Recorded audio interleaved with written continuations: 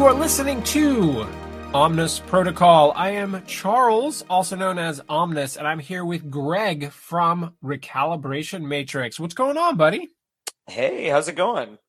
It's going well. I am excited to talk about some Spider Foes. I literally just wrapped up a couple of IRL Spider Foe games, just digging into new characters, Lizard, Mysterio. But I will tell you, I had some bad luck. As I was walking to my dining room table to start laying out the terrain, I was carrying 3-sleeved cards, and I had Mysterio and Kraven on them, which I just painted, and dropped both of them. Mysterio bounced down 6 stairs. Oh no. He mostly survived. His hands came off, and so I just had to glue his hands back on, but otherwise lived. Thankfully, it wasn't stone stairs or anything. They were wood. Yeah. But I was still oh God. Because I was really worried something was going to break. But yeah, I have an instinctual fear of that now because I had somebody knocked over a tray of my Troll Bloods once when I played War Machine. And that was pretty much a fully pewter horde army. And I think I lost maybe 15 to 20 models. And I don't even think I ever glued them back together that tournament. I was just they're champions. You know what they have. I'm not gluing their arms back on. I remember there was an event where a bus boy knocked over somebody's bag of miniatures, and it was bad. And the dude was super apologetic, but I remember it being super rough. But anyway, that's real bad. I'm glad my foes moments, my well-laid plans, did not backfire too badly, and neither. Kraven popped off his base, and I just had to glue him back down. No damage to the spear or anything.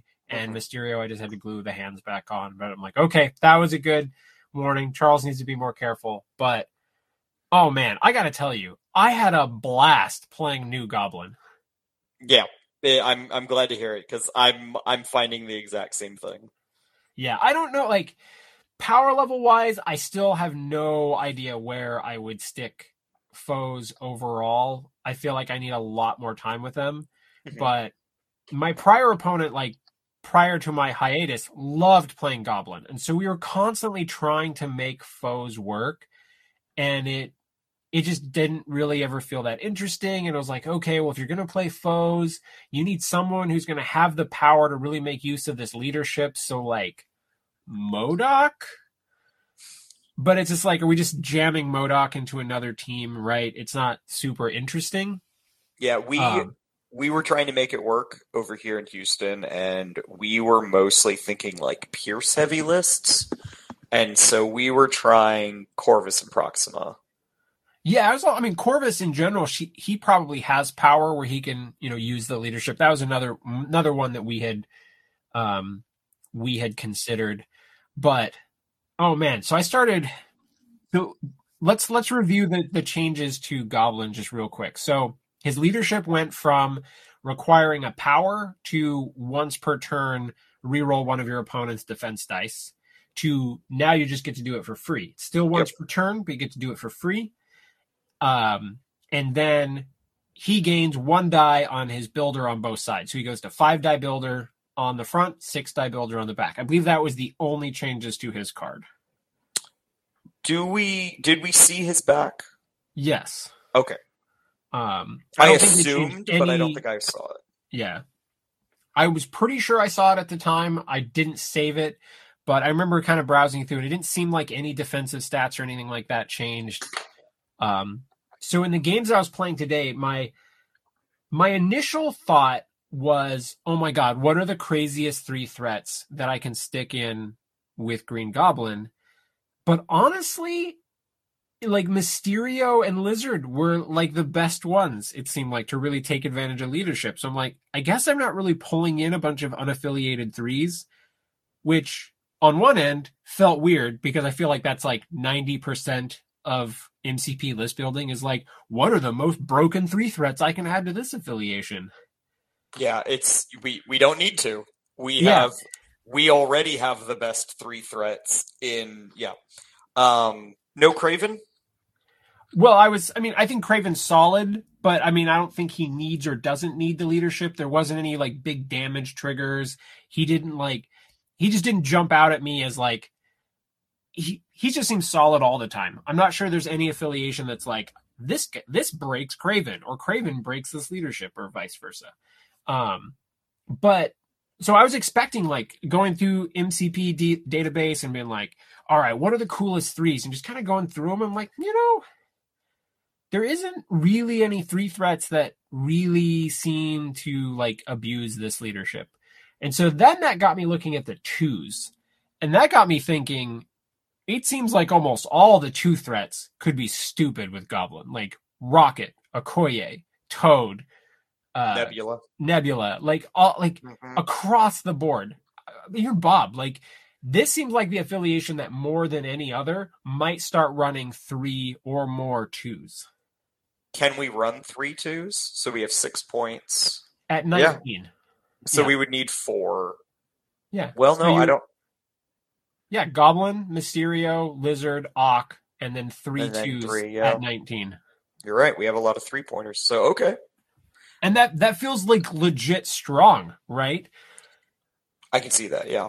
No, I think you're right. That could be pretty cool. Because I hadn't considered it.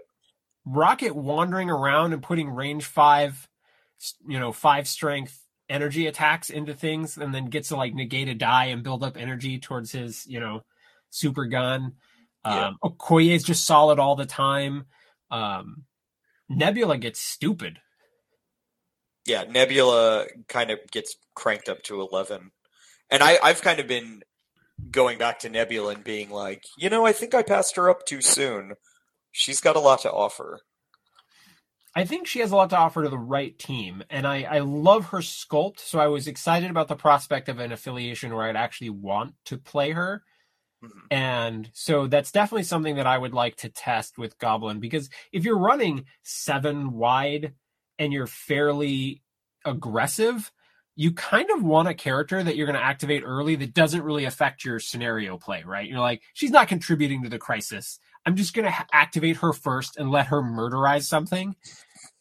Yeah, exactly. Because sometimes you just need an early activation when you're like, well, I don't necessarily get to like, or, sometimes you just got that middle of the turn activation. I feel like Nebula could fit into that really well for foes. I definitely like that idea, yeah. What was your first kind of build direction for foes once you saw Goblin's new card? So I had already been kind of gravitating towards foes just because I love Web Warriors so much. Yeah, you like the spider. I do. I really like the spider stuff a lot. And my original take was as a compliment to Criminal Syndicate. If there is a scenario where you can't really leverage Kingpin's leadership to count as 2 when you're healthy.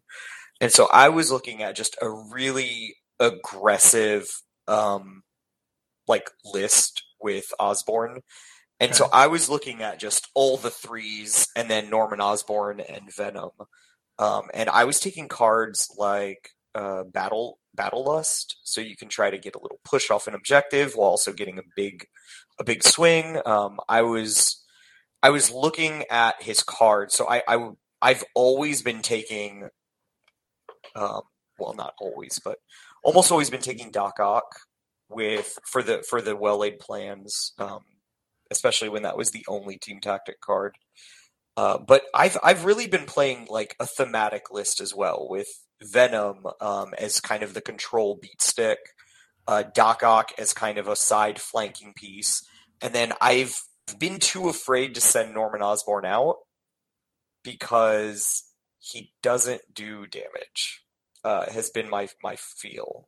Like 4 dice on his builder. It has been so rough on me.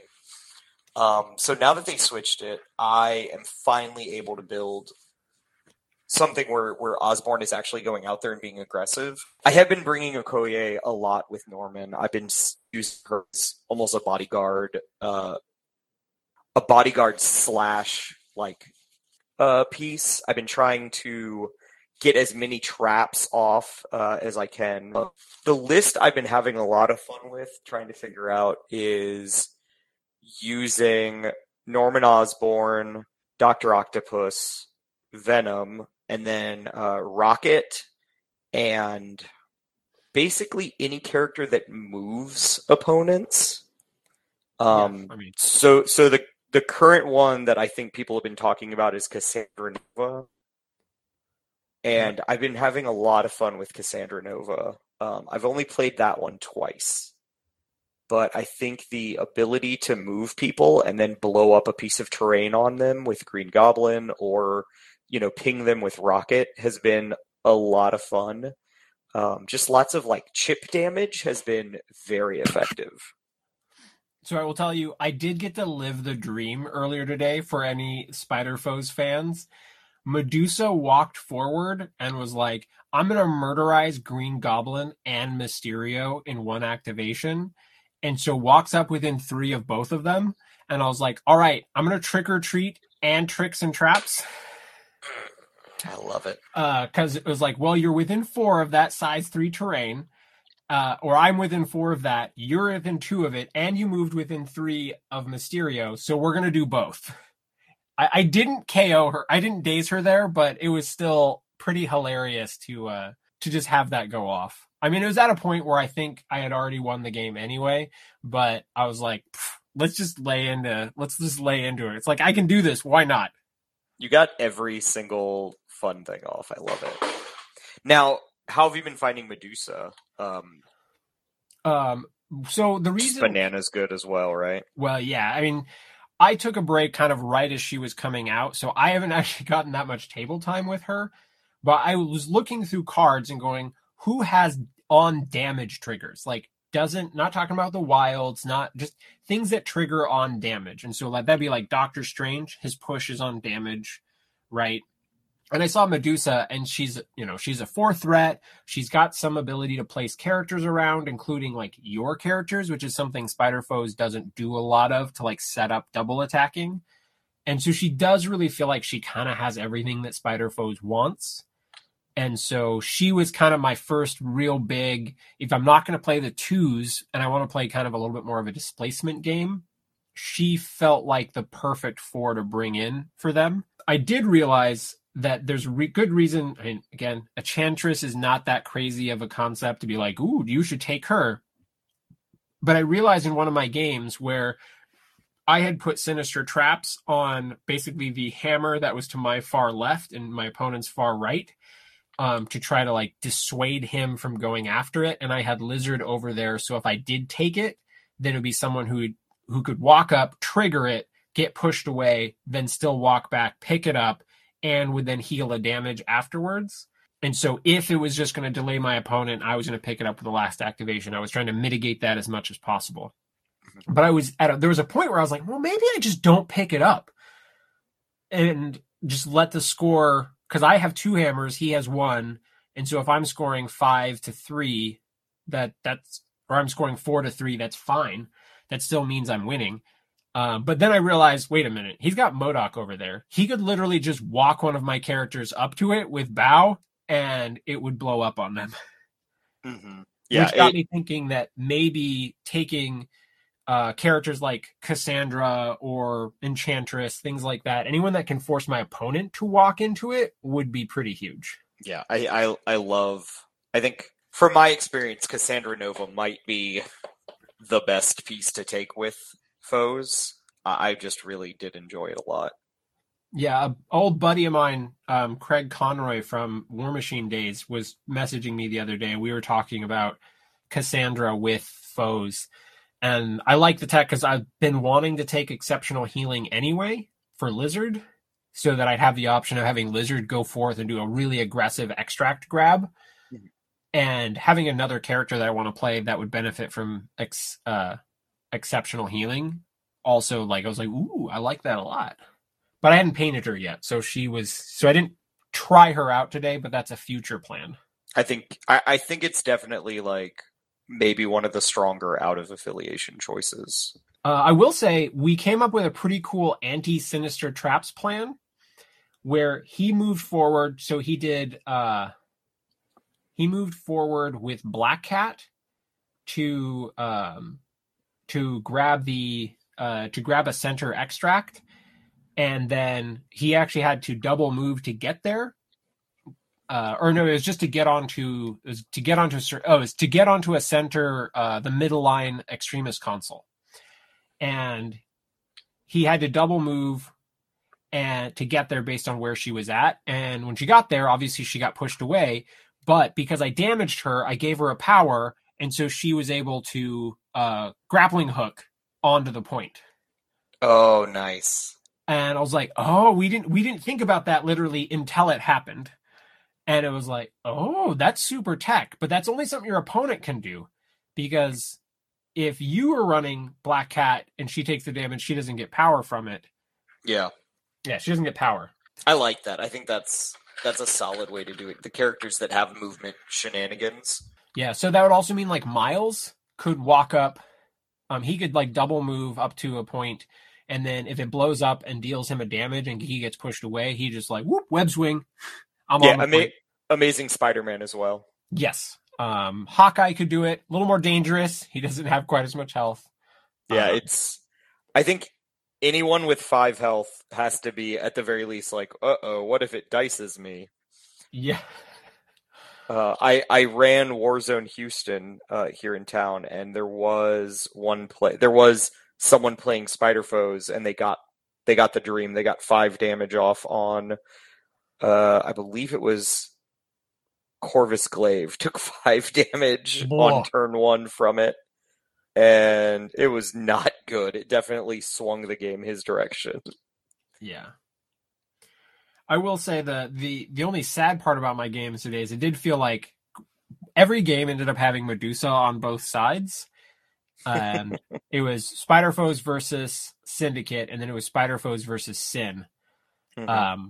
But we did have this really cool moment where Venom had moved up, taken a hammer, and was hiding behind a building, and Medusa ended up just like the Sin thing triggered. I drew up, and Venom drops the hammer because Lizard was too close to him, and is able to drop it basically on top of Lizard, and Medusa picks it up and just like blew up, and then just like ravages Venom, and he doesn't even get to get off his so many snacks we are Venom because of the timing of Flurry and the pushes. It was like, oh yeah, this is like so no, let me finish my pushes and then move you away. And well, no, it was just like she just got another attack. It was at the point I'm like, all right, I have all the power to ravage you. No, we have to resolve Flurry first. Yeah. It was funny timing because he managed to not get the Flurry on the first one, so he hits me. Then I have enough to so many snacks, but not to We Are Venom. So I wait, and then he takes me down to 1 health with the second one, and then the Flurry goes off before I get to respond. I was like, oh, sad. And I like Venom a lot. I still think Venom has a strong place in Spider Foes. He's always been a little power starved, and so having access to that leadership really seems to crank Venom's effectiveness. But I didn't get to do a whole lot with him. He got Medusa ravaged. Did you play any Carnage with him? No, I have not tried Carnage. I'm still finishing it up, and I just feel like I have too many 4s. I was actually tweaking my roster, trying to figure out what to fit in, and like I wanted to try a 5 threat in there, and so I had Doctor Strange, but I felt like because I wanted 2 2s, so I had Rocket and Okoye in my roster, but I was looking at the math for different things, and I wasn't sure I needed 1 more 3, as I think the deal was, just like for certain threat levels and things, and I was like, And so I did not have Carnage, and I did not end up playing Doctor Strange, but I want to try it with Strange and with Cassandra. I think both of them could be quite good there. Mm-hmm. One character that my opponent and I were talking about afterwards was Quicksilver. He's an unaffiliated 3, and obviously he doesn't hit super hard, but man, does the leadership help set up for his card, because he just has to damage with an attack. Yeah, I hadn't even thought about Quicksilver actually. Huh. And I got to admit, my games with Brotherhood so far, I was pretty impressed with Quicksilver. And I do think that Spider Foes really pushes forward the like, my characters are fast and move all over the place. Not Mysterio and Venom, but Goblin, Lizard, Doc Ock. I love just how much they just get all over the place. I was playing Well Laid Plans and Sinister Traps, both games. And I will say the weirdest thing is that I didn't play any restricted cards in the games. I had them in the roster, but I didn't bring field dressing, or I think I was running field dressing med pack, because I've been kind of playing assuming all you've got's going to go. I'm just not sure that card is going to be able to stick around. I'm like, if it sticks around, I'll put it in rosters. But for now, I'm going to play without it. I would expect it to get the boot. Yeah. The community feedback on it is probably pretty accurate. So when you were playing it, what have you been feeling like for tactics card selection? Because there's just so many things to try to like utilize it. They just have a great suite of cards that they have access to. Yeah, so yeah, same with you. Sinister Traps, all you've got. I've been taking field dressing, partly to keep Norman Osborn flipped if I feel like I need him to score. There have been some games where I really don't want Norman to flip so that I can interact with an objective. Okay. I have been taking Lethal Protector and Venom to kind of be a Norman Osborn bodyguard, and that has been very nice. I have been taking Carnage, and then I forget which one it is. I think it's his team tactic card, Paint the Town Red, where you walk someone up and then you hit them with your tendrils. I think that's a really fun Carnage card. Yeah, that definitely seems like if I were going to play Carnage, I feel like I would be playing that card. I've also, because I love it, I've been taking Blind Obsession. I think it's a very multi-purpose team tactic card. I took Blind Obsession in both of my games and used it both times. It's so good. You and I recorded a episode a while ago where we kind of went off about how it's really utilitarian and how you can use it as a defensive and an offensive card. Some of my biggest loves with it is that by playing it, you can change what your opponent does turn one, where you can disincentivize them from attacking somebody or incentivize them to attack someone with someone else.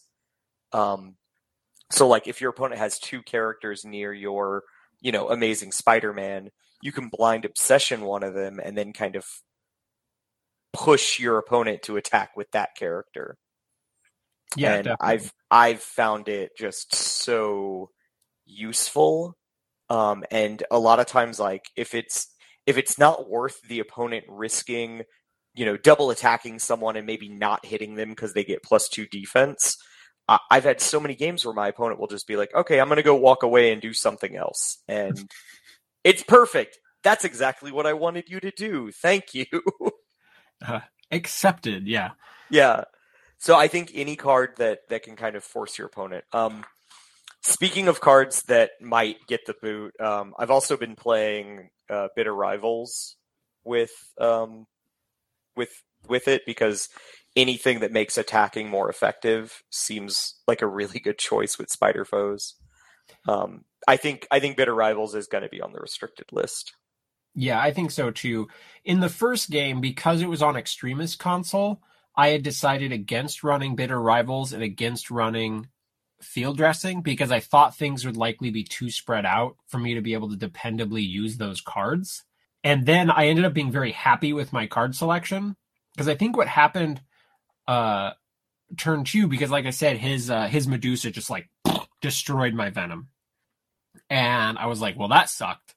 But on the opposite side of the table, I just ended up wrecking his Lizard and then KO'd his Lizard right away because of how priority was going. And I blind obsessed the next turn. I'm like, I'm just going to blind obsess to get 2 more dice on all these attacks, and then just boop, destroyed Lizard, KO'd his lizard right off the table, and then Blind Obsession had no side effect. I love that. And then in the second game, I used it because like MODOK was all up in my face, and I had managed to daze MODOK. I was already winning, but so he had to kind of make this play for coming after Mutant Madman on my side of the board, and so he bowed away Lizard and then flipped the point with his measly 2 physical defense, but he got it. But that he had to like walk into range of Medusa, so she just like laid into him and dazed him. But I couldn't move back and flip the point. Mm-hmm. So he got that score, but I dazed him. But I'm like, well, I cannot allow him to activate fully loaded with power on my team. So Medusa just like, all right, we're just going to Blind Obsession. We're just going to make sure that this happens.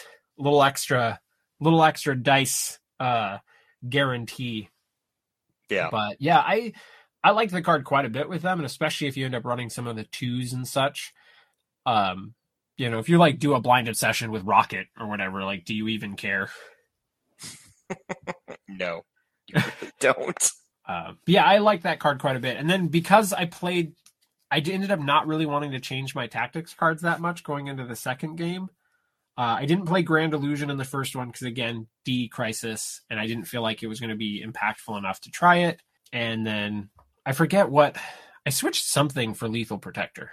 Anyway, overall, I thought it was really weird that I wasn't playing Field Dressing and wasn't playing Bitter Rivals and wasn't playing Medpack and wasn't trying to be a snowflake. I just really wanted to try some of the new cards.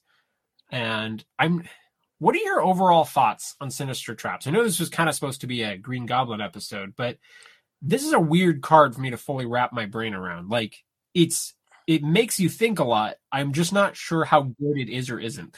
I've thought it's really good. To me, it fits in exactly with like the Blind Obsession thing, where like either I get to do damage against my opponent or they avoid going somewhere I don't want them to go. And both are great.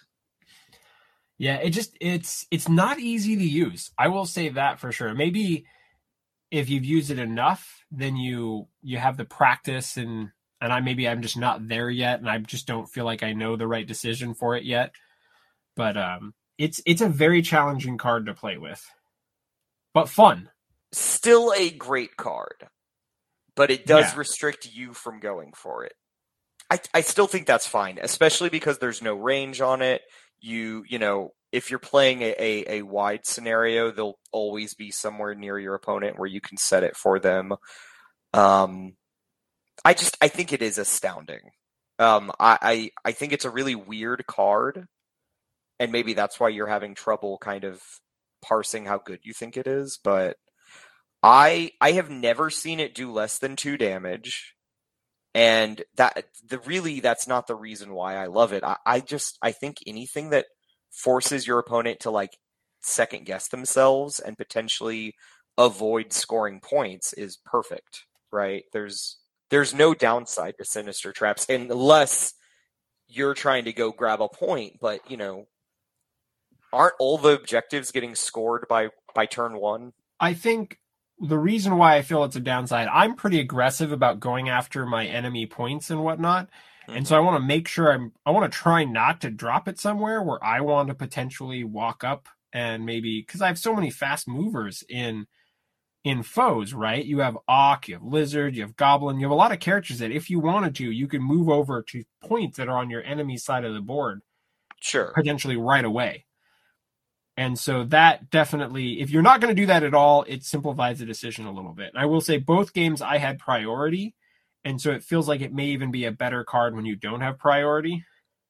Well, I mean, okay, so let's say you're playing Hammers. Is Hammers a rectangle or a diamond?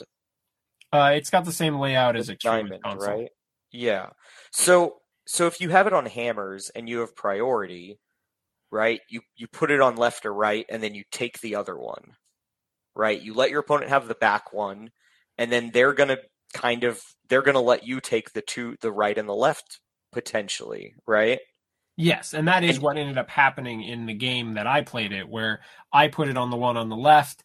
They ended up not wanting to go after it because they didn't really have a character that could get there, trigger it, and then still go back and grab it. So Yeah, they just gave it to me. Yeah, so you got 3 hammers and they got 1. Yes. Huge success. But you do have to set up so that you have a character then that can take the explosion and then still pick it up. Yeah. Which foes are not short of characters that can do that, but you do have to plan for that. I think that's fair. But it's even better if you've got Cassandra or Enchantress or someone that can still walk up and be like, all right, now you can. I was like, oh man, in that same situation, I was like, if I had advanced R&D and Enchantress was my last character, and I just literally like have you advance your character who's standing on that point close enough to blow up and then get pushed away, and then I pick it up anyway. Ugh. I love it. Difficult to set up when you think like you've got to stay outside of 2 of it. To like not trigger it and then be in range for everything. Like it's not all easy, but it's definitely a hard card to use. And I don't know if there are situations where I wouldn't take it and I want to err on the side of the other cards. It's really hard to say right now. But Well-Laid Plans is also equally kind of crazy. I almost was feeling like I have so much. I feel like I was really playing an extract game with Spider Foes. And maybe that's the way that they're intended, is that I felt like I was always having an advantage with extracts. And so part of that is Sinister Straps. Part of that is, I can Well-Laid Plans at a certain point. I have beefy characters that can move up and kind of take something and stay alive. And so maybe Spider Foes are potentially the affiliation that more so than any other wants to build around extracts. I mean, I can't find a fault with that reasoning. I think they're very clearly like they love lots of extracts on the board. But yeah, it's just a very interesting affiliation kind of across the board. I really do like how they have so many interesting characters that all kind of feel like they mesh together better now that they have a decent leadership, right? I would say better than decent. I think it's a really good leadership now. And so I want to be very specific with my wording here. Spider Foes, I think, has some of the most character of any affiliation. Not the most characters, plural, but the most character. Mm-hmm. Like, they just have really interesting, cool characters. Yeah, they're very unique. Dr. Octopus is their most boring character, and he still feels really character. He's got the like he's scientific hubris, and I've liked Dr. Octopus for a long time, and it's really nice to finally have this just really fluffy team. So one of the things I've been thinking about is how I really don't want to add unaffiliated characters in, and so I'm modding my Cassandra Nova so that she's a spider villain. Okay, so how are you doing that? Oh, very easy. There's a comic story in Spider-Man about the Inheritors, and they're actually the enemy in the first Spider-Verse comic. And basically, the Inheritors travel the multiverse, and they eat animal totem heroes. And the most the most dangerous of animal totem heroes are the spiders. And there's a prophecy that a spider will destroy their family. So basically, they're multiversal vampires, but they dress like Victorian England aristocracy. So Cassandra Nova is like already halfway there. Okay, yeah, I was totally not familiar with this story at all. It started with a comic about there's a character called Ezekiel who is trying to protect Peter Parker, and like Ezekiel is this old man who has spider powers. And so I'll drop it in your Discord, a couple pictures of it, and you'll just be like, "Oh yeah, that already kind of looks like Cassandra Nova with hair." But they're a really fun, like ridiculous like set of villains, and each one of them is like powerful enough to just beat the shit out of Spider-Man very, very easily. Interesting. So out of curiosity, how does Spider-Man overtake these crazies? I believe he blows up a building on one of them, and then he has to go change clothes because he doesn't want to fight naked. And they have to like destroy their like family home, and I mean, it's a bit of a spoiler, but they trick them into getting stuck on a planet that is toxic to them. Is one of the main ways in one of the bigger storylines what they did. Okay, well, spoiler alert if you're going to read some Into the Spider-Verse comics. I mean, you should still read them, but they're so good. They're so much fun. I'm definitely going to go with a different paint scheme for my Cassandra Nova. I'm finishing out. Like, I thought she was kind of boring. But I also like just rewatched Logan last night, so it's given me the Xavier vibes. I'm like, ooh. It is very strange that we got her before Xavier. Yeah, I get it though. Like, I know people throw fits on why this character before this character and that sort of thing, and I know you're not doing that, but sometimes it's just like you want to work in all these other random characters that are somebody's favorite character, and I really like the Jean Cassandra Nova card. Mental Domination. It's very good. Oh yeah, that was another reason she's great with Norman. Yeah, another way to restricted. Another way to trigger all of the shenanigans. Mm-hmm. Yeah, I mean, on that note, right? Like, I was very excited to see Cassandra Nova, and the number of people that were like, "Who the fuck is that? Why are we getting that before we get Nightcrawler?" Like, it's a lot. I still defend. I think the answer, the truthful answer is that they needed some female villains that didn't dress like prostitutes. Like it's creating like, you know, new character designs, and Cassandra Nova is a pretty cool, pretty powerful X-Men villain. So yeah, I will totally admit I had never heard of her. But I thought it was a cool concept. Like, oh, it's still stuff that's tied to Xavier. And it means there's potential when they do Xavier cards, they can already write, like, oh, this is something that Cassandra Nova can use too. Yeah, exactly. So lots of potential options there. And I do think that she has a ton of play in Foes. Will she be better than Strange? I don't know, but it is worth testing. So question for you, with trying out New Goblin, how have you liked Dr. Octopus overall, considering the changes? So for most of my time, I have thought Dr. Octopus was fine. Like, he's a perfectly adequate three threat character. But when comparing him with Kraven and Lizard, it's really hard to find a place for him unless you're using well-laid plans.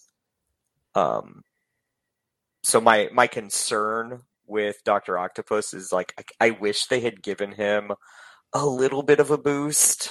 And so I feel like he's just slightly behind the curve. I think I'll always take Lizard over him now as my, like, first 3-pointer I grab. Yeah, I agree with that. I mean, I feel like Spider-Foes definitely is going to start off, like, all teams, basically. I'd be willing to say, so far as, like, every Spider-Foe team I will probably ever make is going to start Green Goblin and Lizard. Maybe even start Lizard. And then there are some situations where I want Mysterio or don't want Mysterio. And then what you're doing about your other 3 slots are interesting. But I have liked Octopus. And the leadership, in a lot of ways, now makes him feel like he's got 5 dice. And so he starts the building process faster. Mm-hmm. And it gives him a better chance. Well, it doesn't give him a better chance of triggering scientific hubris. But it makes you feel like going in for an attack with him is worthwhile, which means that you are going to make attacks with him. Yeah. Where there's a lot of times I'm like, he's going to sit on this point until he gets to 3 power and he'll double move and throw someone else off.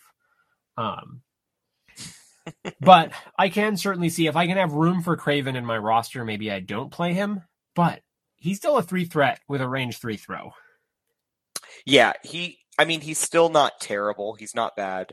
And I think I have heard some people who are like kind of bemoaning him as bad and saying he needs buffs. I don't agree that he needs any changes, in the upcoming errata. I just feel like it would have been nice if he got a little bit, if he got like one buff. I don't know. Well, it might be the sort of thing that all it takes is him being connected with another card. So there still might be some indirect buffs. Yeah, I mean, well-laid plans is enough to buff a lot of characters, right? Like, I think having that card is really nice.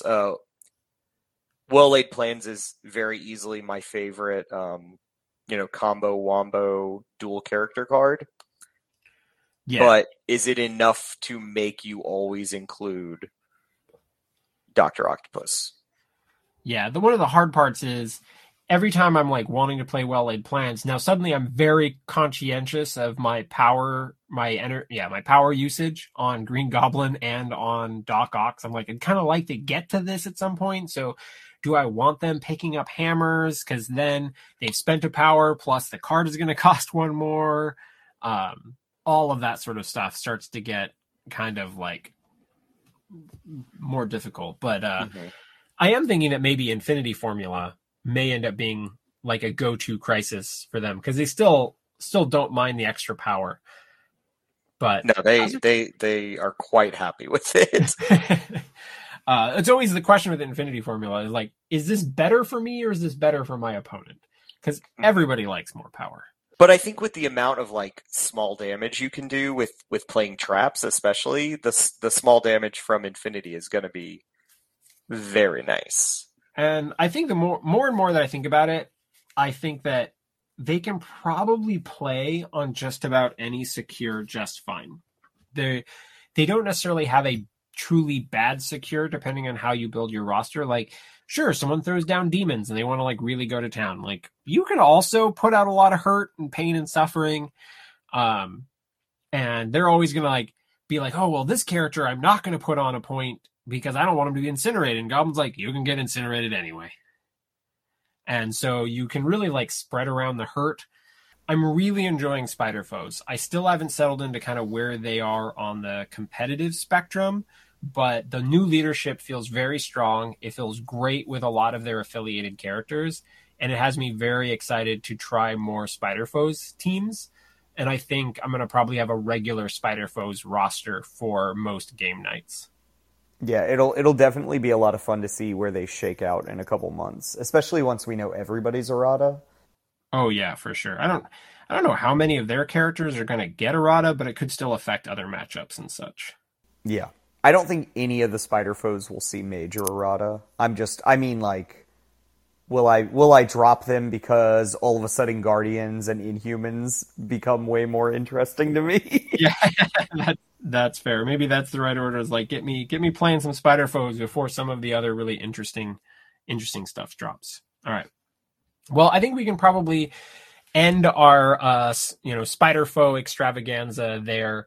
Man, such little changes that just impact so much, and it's got me so excited for team building. And I think it's just because Spider Foes plays a lot differently than the other affiliations I've been playing, and gives me other excuses to use these new models like Mysterio, which is cool as shit. As long as I don't drop him down any more stairs. Yeah, for sure. Don't do that. I'll tell you what, man. We did the separation anxiety kit today. And so it's a 4-player game. And so 3 of the dudes setting up at my table, we were setting up and 3 of us had Norman Osborn and Venom in our 11 points. Because we were like, all of us wanted to play Spider Foes. And we were like setting up and we were like, son of a bitch. And then we all switched. And then like one of us switched back to Norman Osborn. It was just really funny because we all wanted to play the Spider Foes today. So this is the perfect episode for me to be with you on. Perfect. Yeah, I think it's, as we said, there's a lot of character in their models. And so it's just a fun affiliation to visually see and to play with. Mm-hmm. So I'm glad that it's a truly functional affiliation now. Yeah, it really is. And it's funny to look back and be like, remember when we only had 3 Spider Foes and Norman Osborn was so bad people just didn't want to use him. Yeah, you're like, well, at least he's got well-laid plans. There was a little while there where I was like, man, is well-laid plans good enough for me to just play Doc Ock and Green Goblin in other affiliations? And now maybe that's going to be more of a conversation. I was taking Norman Osborn and Doc Ock in Criminal Syndicate to try it. It was funny. Yeah, well, I mean, you've already got, at least Goblin is affiliated there, which helps that out. And they both kind of play into the game that they're reasonably tanky and can like double move and get on your opponent's point immediately. Yeah.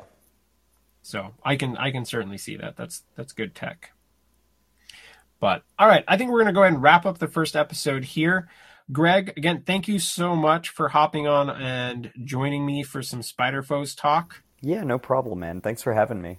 It's certainly been too long. And listeners, if you need yourself some more Greg time, I would totally understand that. And so you should go check him out on the Recalibration Matrix, where basically I don't read that many comics, but I think 99% of them now are because Greg convinced me to. I do like comics. Yeah, and my girlfriend now is actually more into comics than I am, and so she keeps giving me comics to read as well. Oh, she sounds wonderful. Let me know what she's recommending. I'll have to set... currently, I've been reading I don't know what it's called, but it's... at some point, S.H.I.E.L.D. creates, like... They use, like, the Tesseract or something to create, like, this alternate reality to keep villains in. Oh, it's like a Americana village where they're all brain wiped, right? Yes. Like Red Skull is the village librarian or something like that. Yes, I forget which characters are which at the moment, but yeah, that's the most recent one. That's a fun one. And she's been telling me about a She-Hulk comic that she's been reading because I've also got her painting She-Hulk. But all right, well, let's wrap things up here.